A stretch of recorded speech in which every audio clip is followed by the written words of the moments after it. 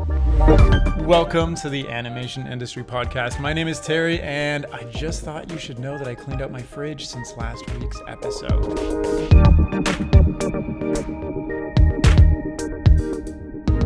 This chat is with Steve Angel, who is co-founder and director at Toronto-based Headgear Animation, where he's been for the last 24 years. Since its inception, Headgear has worked with world-class clients like Nestle, Kellogg's, and Sesame Workshop, and has garnered a long list of awards for their work in stop motion, 2D, live action, and even puppetry. In our chat, Steve is going to share how he quickly went from animator to director to starting his own studio, and all the ups and downs that's brought over the last 2 decades. So let's jump in. Hi, Steve. Thank you so much for coming on the podcast tonight. How's it going? Hey, Terry. Good. Thanks for having me. Yeah, I'm excited to chat because I have been following Headgear for like 15 years or something, ever since I was in high school. Wow. Because, you were one of the original stop motion studios near me when I was growing up in Waterloo, and I came and checked you guys out. So I've always just kind of kept you on top of mind. So I'm really happy we're talking finally. That's cool. Well, very flattered to hear that you've been creeping us in the background for 15 years. That's super great. Creepy. Well, I actually came and did a tour like, I don't know, more than 10 years ago. But I don't know if I met you on that tour. I think I met your business partner maybe, or just somebody else that was in the studio. Yeah. I can't remember. What was it? Was the tour like a school tour? Or? No, it was just me emailing the studio being like, hey, I make little claymations in my spare time. Nice. I would like to come by and see what you guys do. You were shooting a video commercial with aliens. Okay. You recall that at all? Yeah, totally. Yeah, and I got to see all the milk spots being made out of like construction paper. Yeah. In your little craft area in the basement. Yeah. That's cool. I remember your floors were super squeaky upstairs. Are they still like that? Maybe. Yeah, they're probably pretty squeaky. Okay. Yeah, I gotta hold on to the squeak. I don't know. It was, way before I even decided to do animation as a career. It was like really cool. It's always just stuck out in my mind. So that's nice. I'm so glad you came, and good for you for just thinking of coming and stuff. Yeah. Well, here we are like 10 years later, finally chatting. So it's now I'm actually a stop motion animator. So, hey, what up? You made it. I can come work for you after this, or you can come work for me after this. Oh, I think we're going to figure something out. All right. Let's just dive into it. Sure. Headgear has been around for almost 25 years, and you've been through it all. What's made you stick through it thick and thin and made it successful? And, like from the beginnings of trying to start a company, stop motion and ads and 2D specifically. Tell me how you got through it all, and where's your mind's at now? So many questions in one.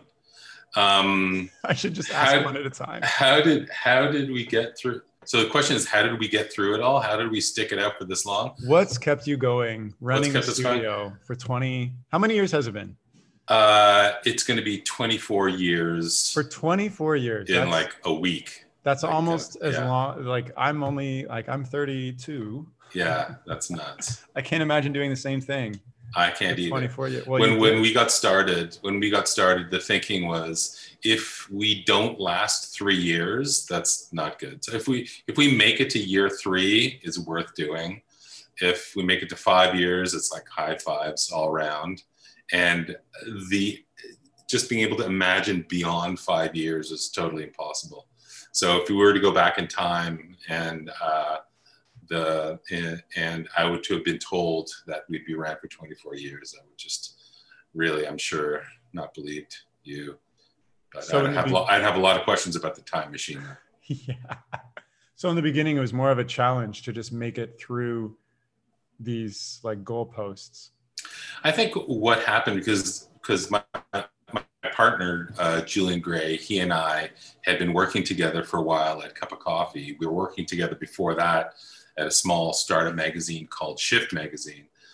So we were very comfortable with each other, and we had 3 years in the animation business at Cup of Coffee.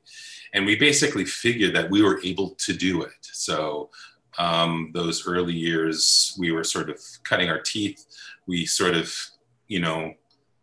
as we got our kind of feet under us, we realized it was something that we were capable of doing. And it was also something that we really, really enjoyed. So we thought, why not? I don't think we had really grand designs. I don't think we ever thought of being a big, huge studio. We never became a big, huge studio, but we just really loved the work. We knew we were capable of doing it, and there was a market for it. So there was demand.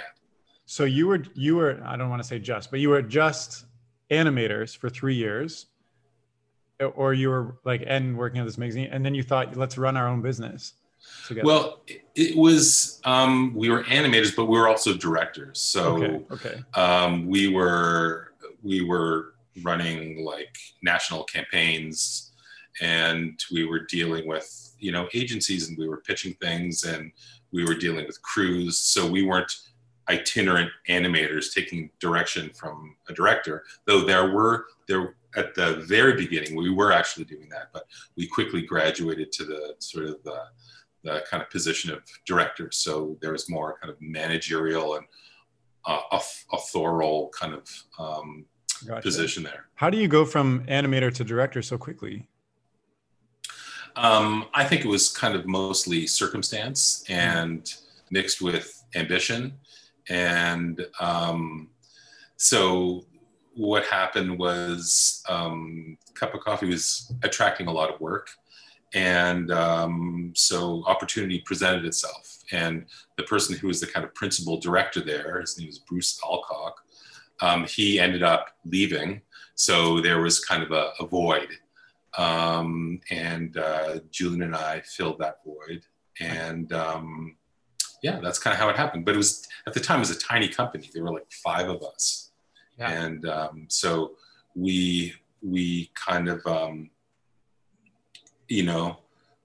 made it work for about 3 years. And then in the end, we decided it was time to move on and start our own thing.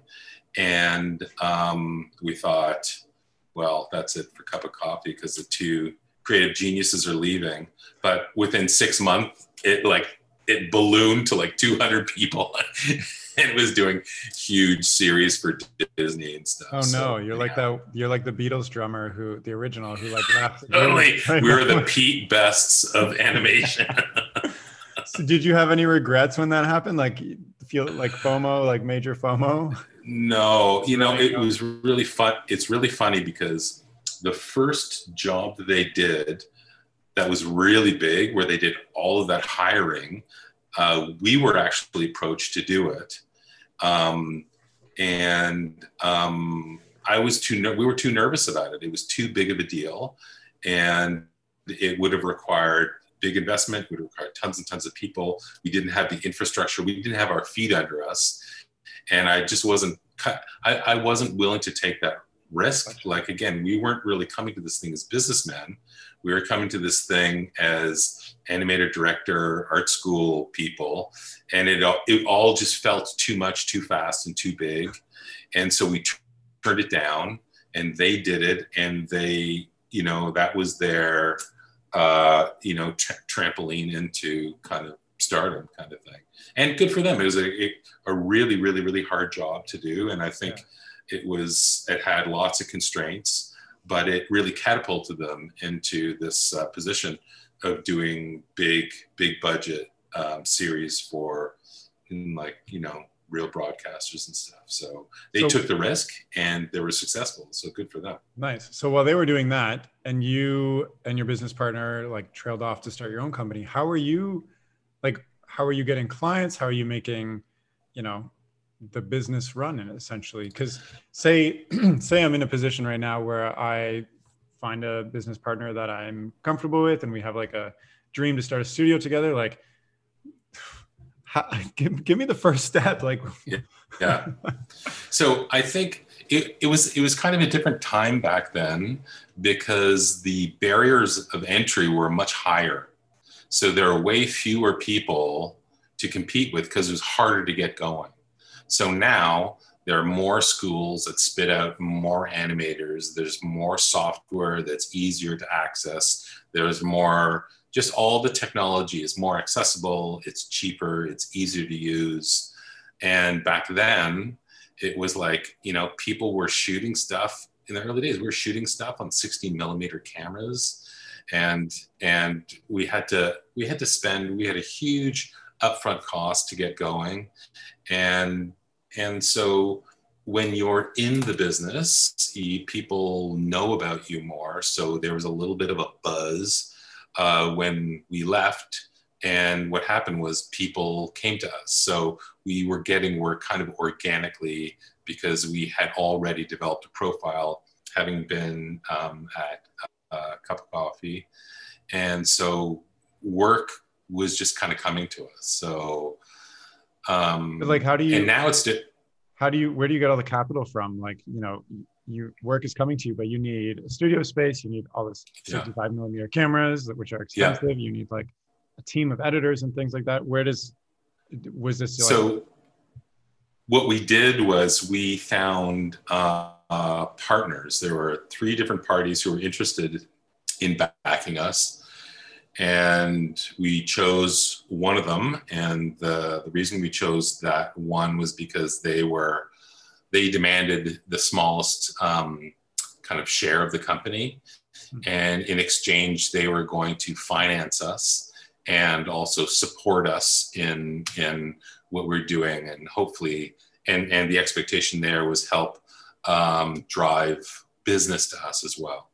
So in the end, the reality was, like, what we kind of hoped to do was like sell shares. The reality is we gave them shares in exchange for them getting us financing that we did not have to guarantee.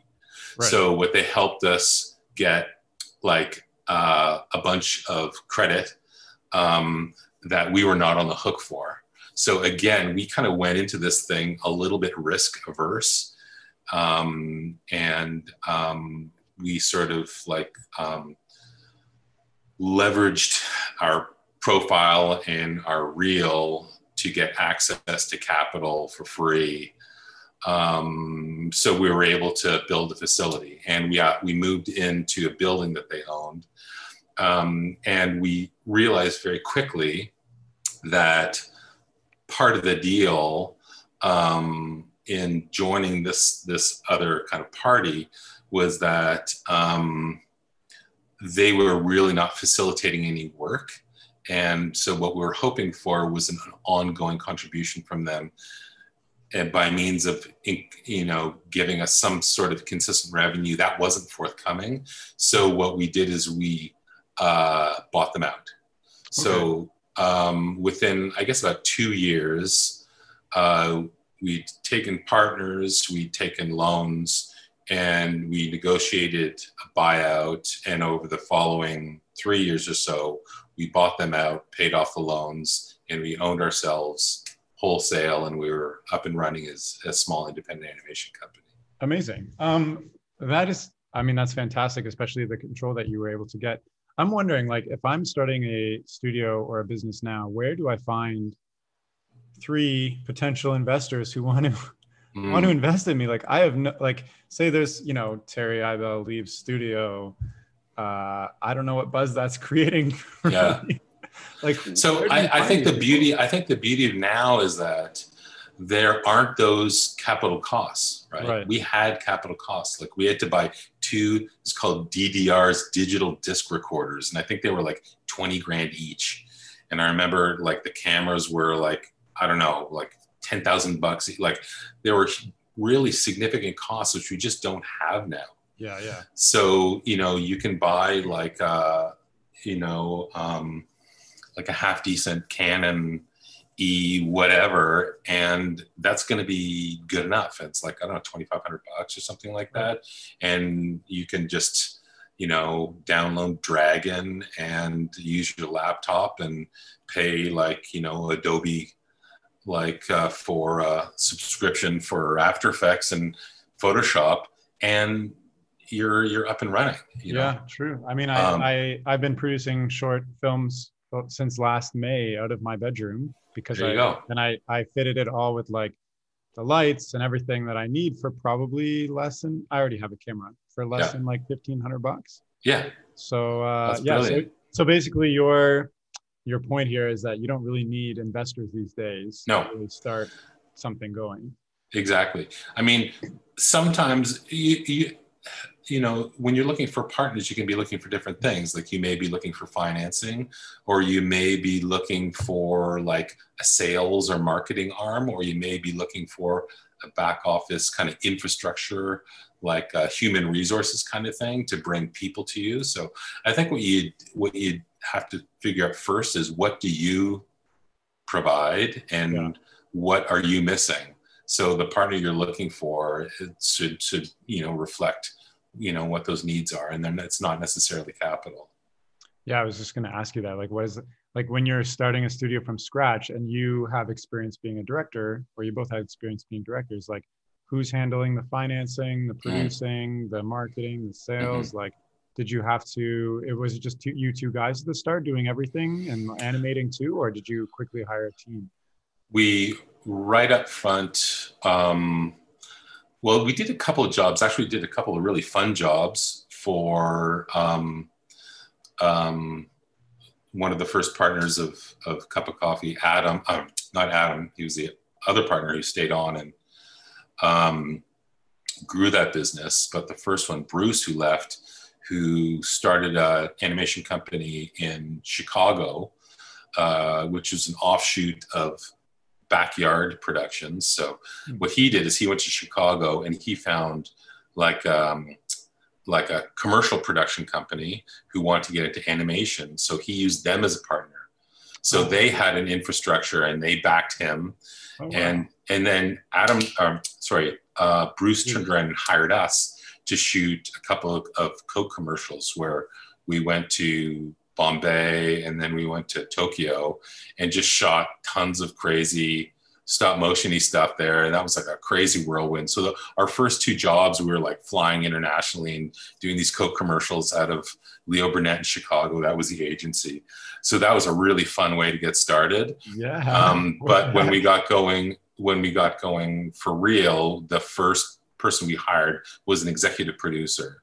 And the role of this executive producer, there's a sales component, but it's the executive producer in that situation was the main connection between our company.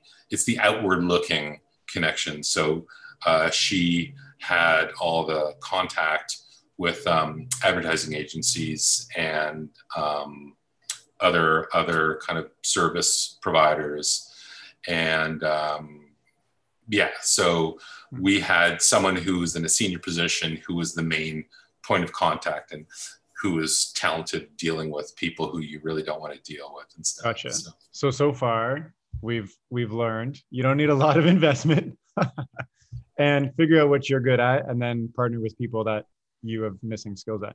Yeah. I'm wondering, you said before, you know, you never ballooned like Cup of Coffee. Was that your intention to kind of stay as a smaller company throughout these years? I think in terms of, I don't think it was our intention to stay small.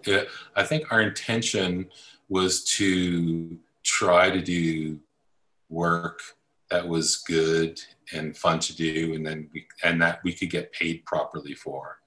So as soon as things started seeming too big, it was sort of like there's a point, I think, for like an artist of diminishing returns in terms of benefit as things get bigger. And the big fear is turning into like a sausage factory. So the downside of doing, say, for example, series work was that our focus went into volume. And that was always a fear of ours, because we like nice little crafted sort of individual things. And we also just like doing different things. Like variety is really, really important. And that's what we were known for. So people would come to us with all different kinds of requests. And that's what was most engaging for us, because it kind of uses the most of your brain, as opposed to the logistical issues of doing tons of the same stuff. So when you want to get really big, you have to kind of create these kind of economies of scale, but it also, it sort of reduces the kind of enjoyment on a per second basis of the stuff that you're producing. So that was kind of a little bit of a limitation, or that made getting big less attractive. Yeah. But we did big stuff. Like we did a couple of things. Like one of the things we did was we did a redesign for, it's called PBS Kids Go. And that was like, I think we had like, I want to say like 200 deliverables, and we worked on for years, like $1 million job kind of thing. So that for us was a big job. But if we were told, okay, you have to do another season of that and then another season of that, I'd be like, oh my God. Give it to someone else. Yeah, Give this $1 million to someone else. But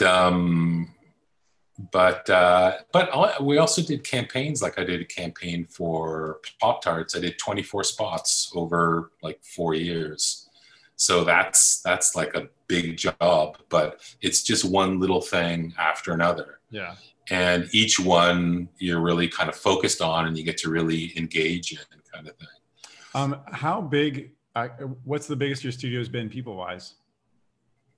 I think at one point we were doing, I want to say like, 4 jobs simultaneously. And I think there were like 30 people coming and going. And that was outside of my comfort zone for sure. Yeah. And the other thing that happened, and this is maybe one of the reasons that was sort of our peak in terms of size, was that we went out of house for a director, and he did not work out all that well. And I think we basically kind of took a flyer on this guy who was kind of a really charming guy and a really good talker. And he turned out to be a huge jerk. Oh no.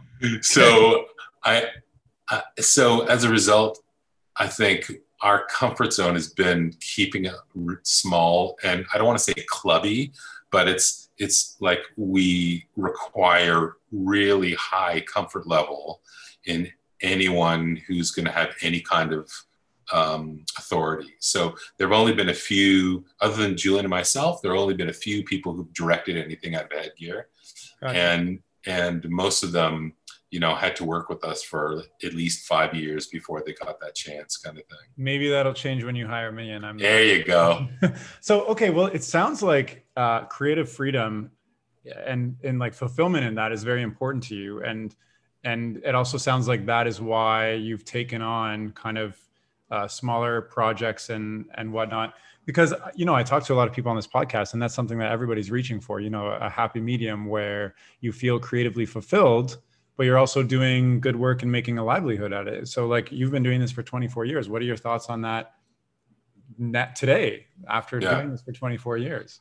Well, it's always a source of tension, especially historically doing like commercial work, like TV commercials. They're not like, hey, we got kind of a script, do whatever you want, like go nuts, like knock yourself out. There is an aspect of that in the pitching process, because what they want is they show you something. So you do have some parameters. You have a product, and you have, usually some dialogue or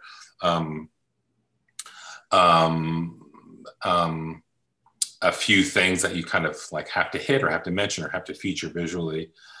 But then it's your opportunity to interpret it. So that is the kind of fun, creative part of it, but it is still within, like, there are specific kind of guidelines you have to work within.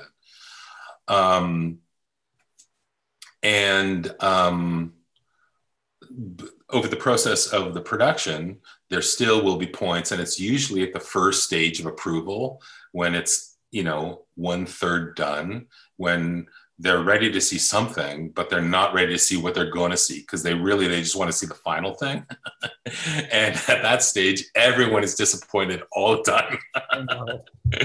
So they get super psyched up about you. You do a pitch and you get the job and everyone's really happy. And then you put a rough thing together. It's like, what the hell are these guys doing? And then you're just digging your way out of there. And they're like, oh, I guess that's okay. And then it goes on TV and their kids see it and they go, oh, Mom, you were involved in that. And then they love it and you're a hero. That's usually Every time, eh? that's the trajectory of expectation, disappointment, and then My relief. business career, I've been on the other side of that, where I'm working for the company and we bring in the agency and they show us and we're like, what is this? So I know what that's like from their perspective. And also, but okay, so today, do you feel creatively fulfilled with what you're doing? So I'm actually working on a thing now. We've migrated a bit. We still do commercial stuff for sure, but more of the stuff that I've been doing has been TV stuff. And I've been working for this great creative team. They're just so totally delightful. The Robert and Michelle King, and they've been producing stuff for a million years. And they did their first big hit was The Good Wife. So they're American. They work predominantly for CBS. We did a thing. Isaac King, who worked with us for 17 years, who's a wonderful guy, who should be on your podcast, by the way, did some animation when he was at Headgear for a Doug Liman film called American Made. It's a Tom Cruise movie. And it was sort of like a Schoolhouse Rocks. You know, Schoolhouse Rocks? Yeah, of course. Yeah. I don't know if I can remember that, but yeah. It was basically like a little animated piece within this movie about like 80s gun runners out of Central America.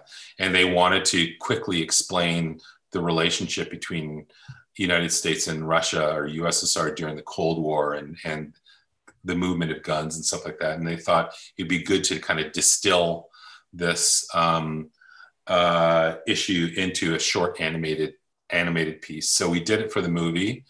And then a producer who works for the Kings saw it and showed it to the Kings, and they liked it. And they decided to incorporate it into a series that they're working on called The Good Fight, which was a spinoff of The Good Wife.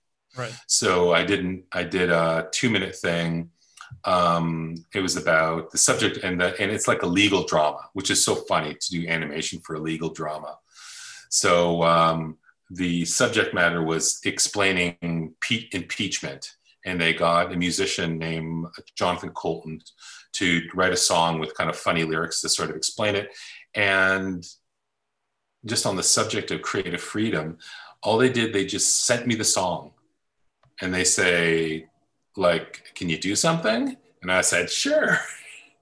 Yeah. And I did storyboards, and they said, great. And then I went and did the animation with Ivan Nouveau, who worked with us for a long time. And they're like, that's fantastic, thanks. And that was it. There were no revisions. No, they were like super appreciative, and they're really nice.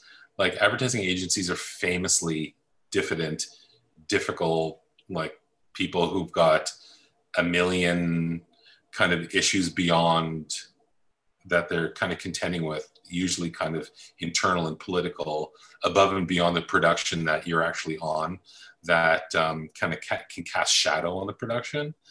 Whereas these people were just like, hey, you seem to know what you're doing, go for it. And then I did it, and they were really happy. And the next year there's a 10 episode year, and I did one for each episode, and it was just really well received. And since then they did a show called Evil, and a show called Second Wave, the zombie show. And I did like little animated things for them for those things as well. And they're just super delightful. And the whole thing is that, we have kind of a simpatico. We don't talk at all. There's no conversation. And I'm just sort of given a script, or I'm given a song, and they lead me to it. So in terms of my whole career, in terms of creative freedom, I'm enjoying more creative freedom now than I ever have before.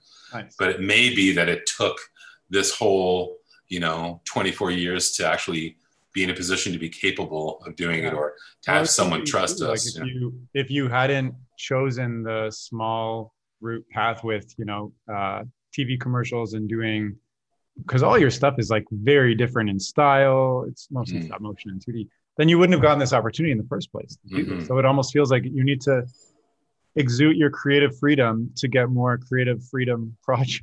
Yeah, it's a really tricky thing, because what industry generally wants to do is know what the job looks like before it's done. Yeah. So what they do is, if they want, you know, like cat having a birthday animation, they're like, because that's the idea of their spot, they're like, do you have any stuff where you have like cats like celebrating their birthdays?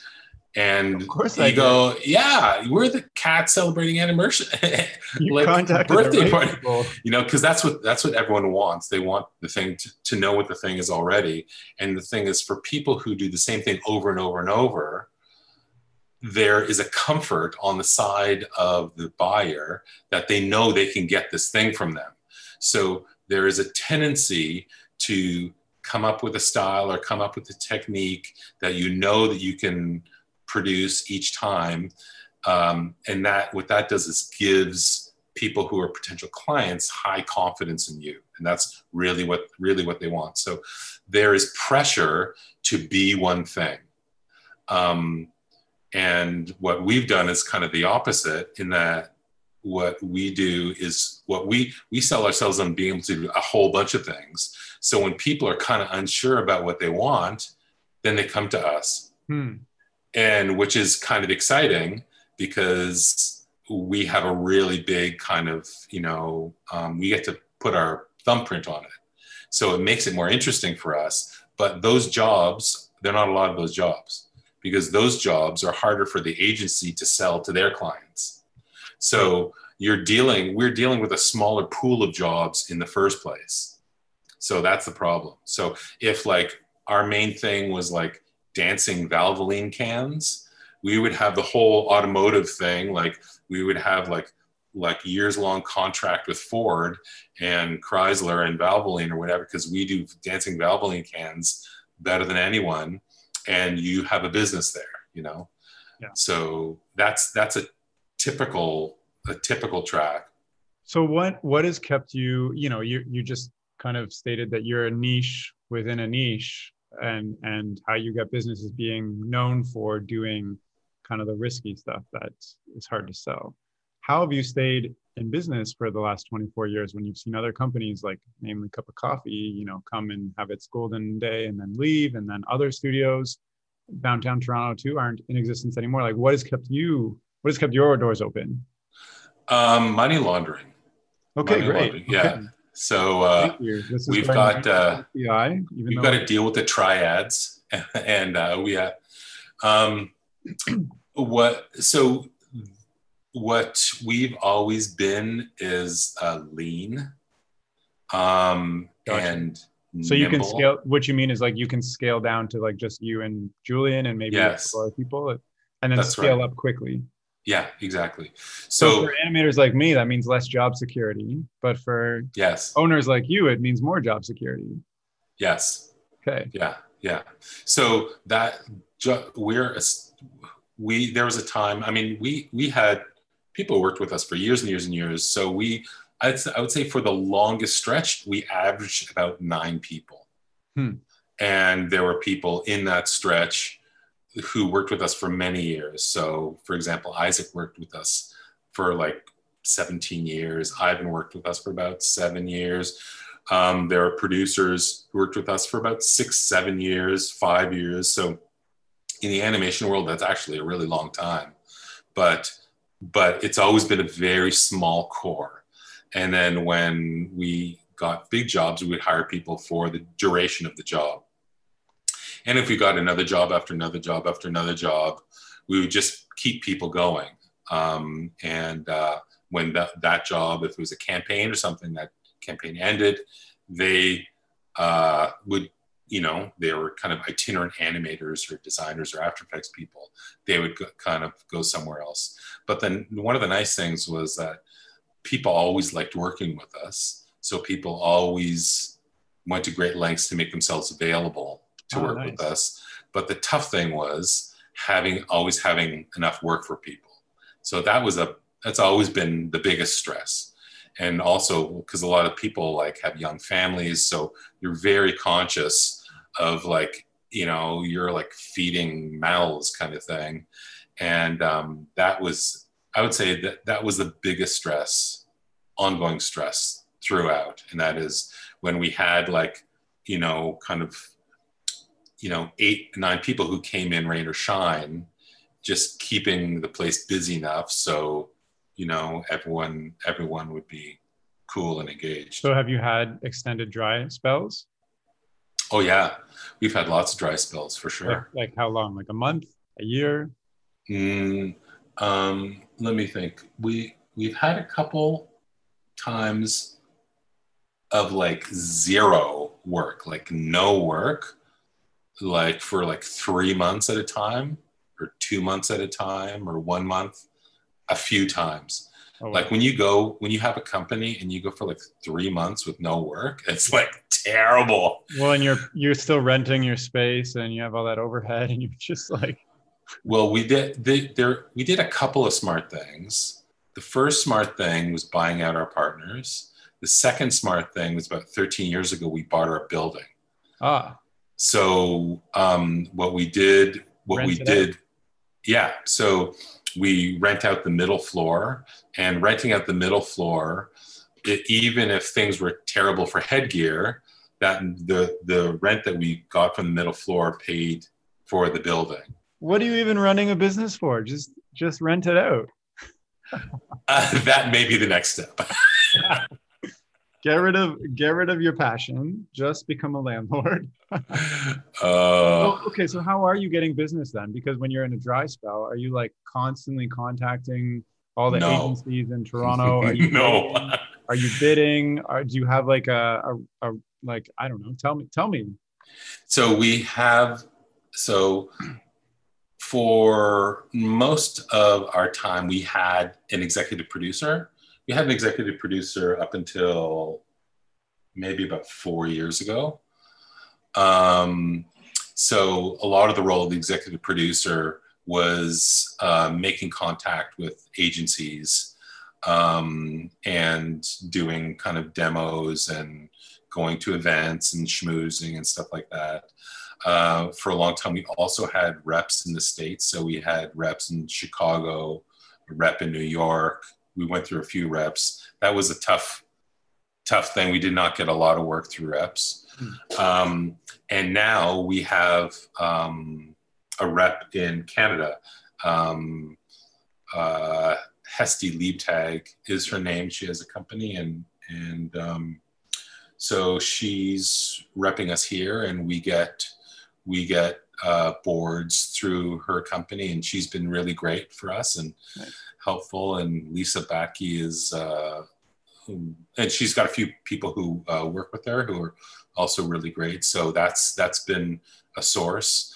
But people, I mean, when you're around a long time, people, older people remember you, and also people just kind of stumble upon you. But that's been the toughest thing. And I would also say that's definitely our biggest weakness, because Julian and I are not self-promoters. Like, doing this thing with you is the biggest thing I've done, honestly, in like 15 years to promote myself. No question. You're listening and you want to hire Steve, right? Get in touch with him. It's just never really been kind of our style. And I would say, if we were to do it all over again, I think I would have had a very, very different attitude about marketing. Yeah. And I think that probably the smartest thing to have done was to have a third partner who was a sales and marketing person. So a person whose livelihood depended on work coming in to the company. And there would be no time like the present, right? Like, what's stopping you from getting that person now? Oh, too lazy. Okay, too lazy. So yeah. I didn't, this was just something that popped in my head now. What percentage of your clients actually come from Canada or are international? Like you're servicing a broader market than just Canada, which I guess I didn't think about really. I'm trying to think. I would say over our lifetime, I would say probably about 60-40 US to Canada. Okay. So more US. There have been years where Canada has been a really small portion. Actually, you know what? Canada's been actually a pretty consistent portion, and the United States has grown and shrunk and grown and shrunk. Yeah. And we've done stuff for, where else have we done stuff? We've done stuff for Ireland. We've done stuff for some Latin America stuff, some like Mexico stuff, some Russia stuff. So a little bit of international work, which is interesting. Another question I have is recently, you know, I feel like back in the day, your portfolio was almost 100% stop motion, but you've been diving into other forms of animation and I guess live action and whatnot too. What is the reason for that? Is that just to keep getting clients in the door, or are you experimenting with different styles? Or whatnot? Well, we've never been. We've always been like technique agnostic. Like we're never. It's really the idea of the spot that drives the style. Okay. So. And the other thing is, with time, what's happened is budgets have gone down. Like there's only one direction. Since we've started, budgets have just steadily gone down. And stop motion, like full up stop motion with a set and armatures and lights and like, you know, DPs, and it's just really expensive and it's really slow. Yeah. And unlike CG, where at any time in the process you can make changes, with stop motion you kind of can't. Like you deliver it and they're like, I wanted the hat to be blue. You're like, yeah, bad. Yeah. Or can you give him 3 eyes? You know, like. And the one thing that we've never really gotten heavily into is 3D, like proper CG. We've had elements in our work that have been 3D, where we've kind of hired people out of studio, which has been really nice. But we've never really committed to like CG, like developing like a proper CG capability. So what's happened was, I think we've kind of migrated away from stop motion because there's less demand for stop motion. People are less open to it when the 3D gives them more latitude. It's a harder sell in the commercial world, where no one wants anything unknown. They want to be able to control everything to the very, very end. For people, then, curious how, even though stop motion is a harder sell, say you get a project and you're like, this has to be stop motion. I have to sell them on stop motion. What is the selling point then? If, you know, they want to control CG, it looks really cool. It looks really cool. Yeah, this is going to look really cool. That's the main thing. Yeah. No, okay. That's it. That's it. Yeah. Nothing else. Yeah. But if they're like, I don't care if it looks cool. Yeah. Then screw off. Get out of here. Then we're not the people. Like, there are all kinds of people out there who will make stuff that looks serviceable, that'll charge less than us, and, you know, we'll get the job done. And, you know, there are tons of people out there who do it and make a living, and they have fun doing it, and that's kind of great. Gotcha. So what is that thing that you are, you know, we talked about creative fulfillment before, but what is that thing that you're professionally or even like personally pursuing through your profession that you're pursuing? Wow. Okay. What is that thing that keeps you going in this job specifically?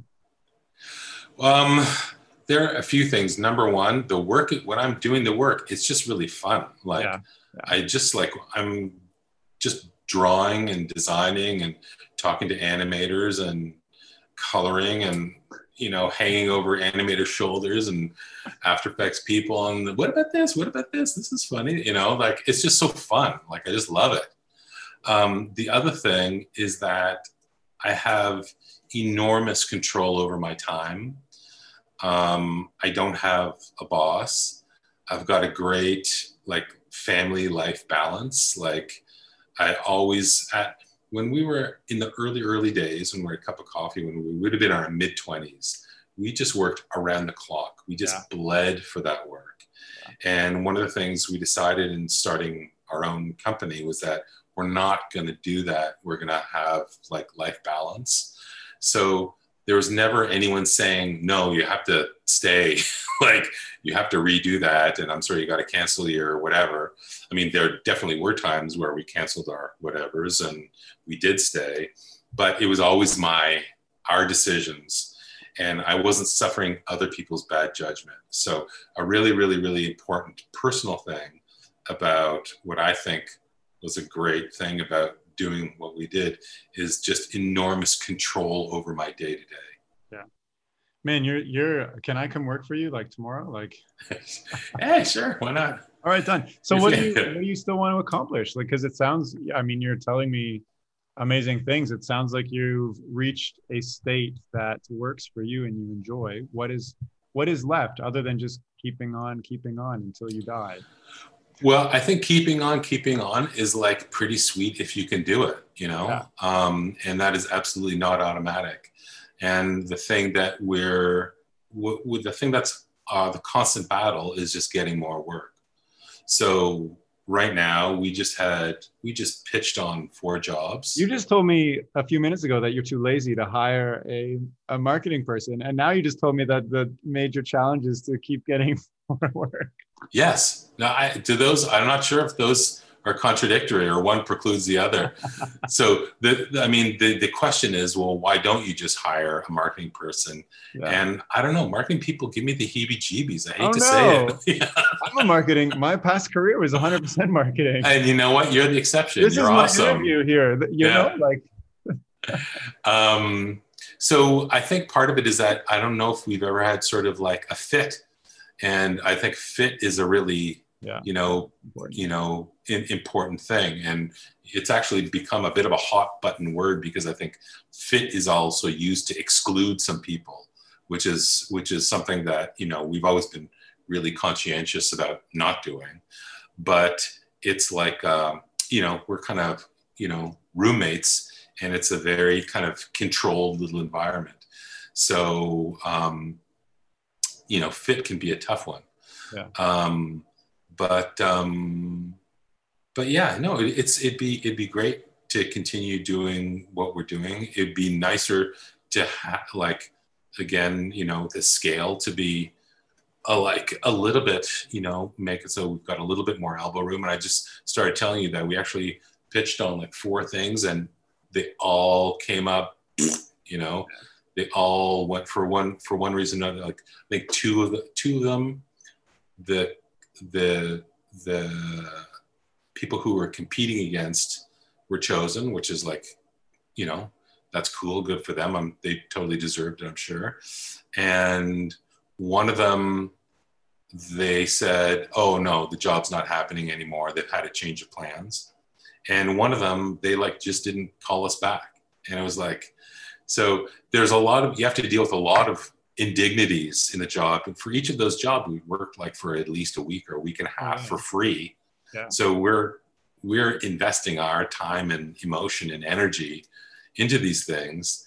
And sometimes people just like, don't even have the courtesy to call back, which is kind of a horrible thing. And it's not representative of all agency people, but it's not totally unheard of. So you have to gird yourself to that kind of stuff, because after many years of that, it has a very corrosive effect in it. And it's easy to become cynical. So that's a battle. That's a real battle.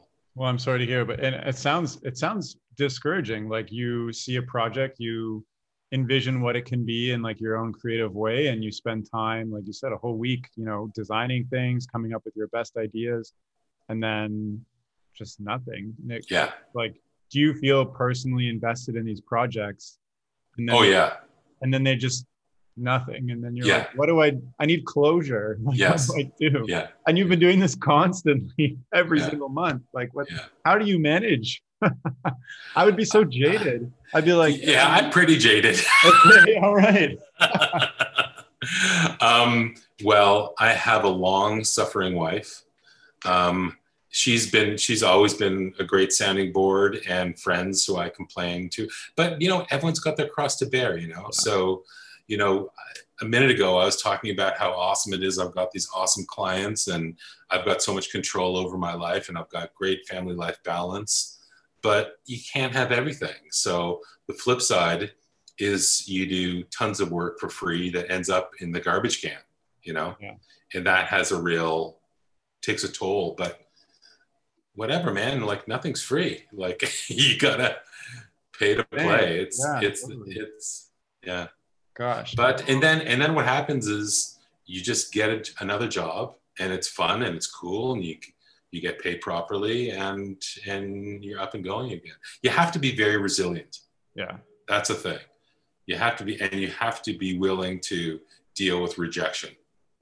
Oh yeah, I feel like that's a skill almost. Like I'm not good with it because like when I pitch something, I put my heart and soul into it because I'm like, if I'm gonna do this, I want to do it well, and to do it well, I have to do all this prep work, and then if it doesn't take off, it's like, gosh, right. So well, everything that you're bidding on when you're bidding competitively, which is most of the time. Everything you're bidding on, if you don't put everything into it, because the other people are in the exact same position, everyone's going to put everything into it. So you have to be totally invested in it, or else you're definitely not going to get it. Right. You're just half-assing it.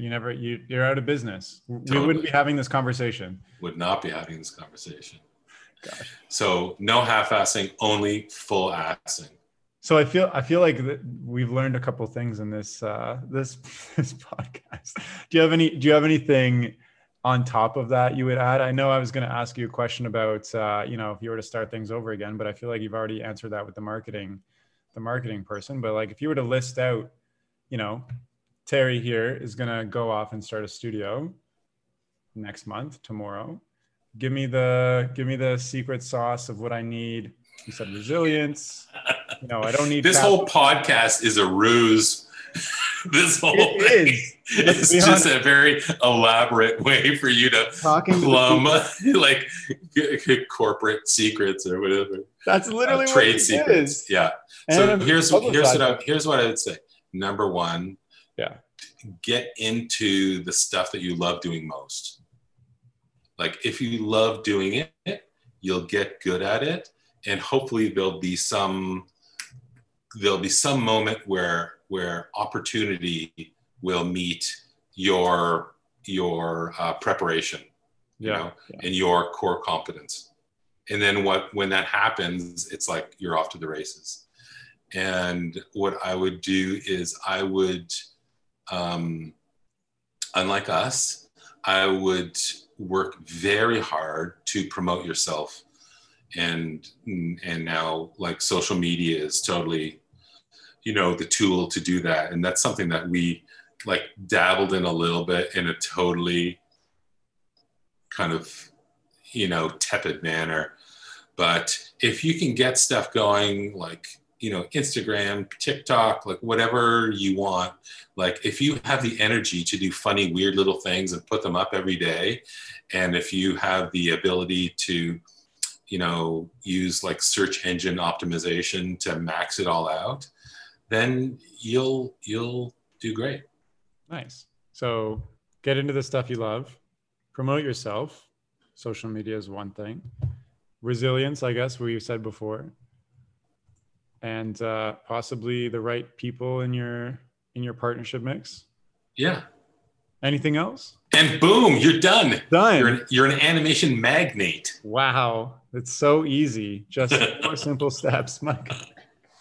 Well, I guess as we're kind of wrapping up, I feel like we've chatted about a lot, how you got into this business and made it through and where you're at now. Is there anything else you wanted to share or like lend?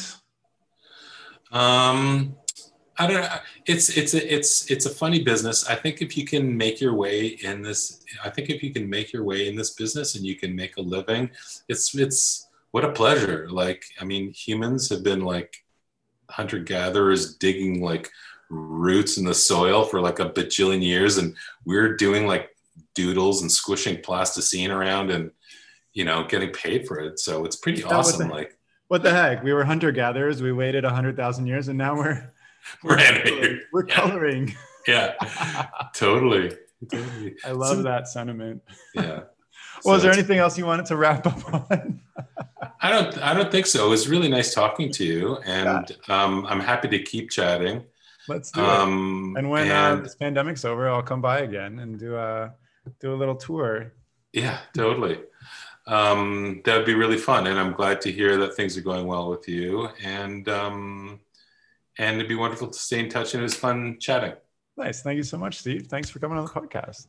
My pleasure. Sweet. And if you're listening and you want to check out Steve's work or get in touch with him or the wonderful people at Headgear, you can head on over to their website, which is headgearanimation.com, or check them out on their tepidly run Instagram page, which is head_gear_animation. I'll include both those links in the description of this chat. And thank you so much for listening. That's all for now. Okay, bye.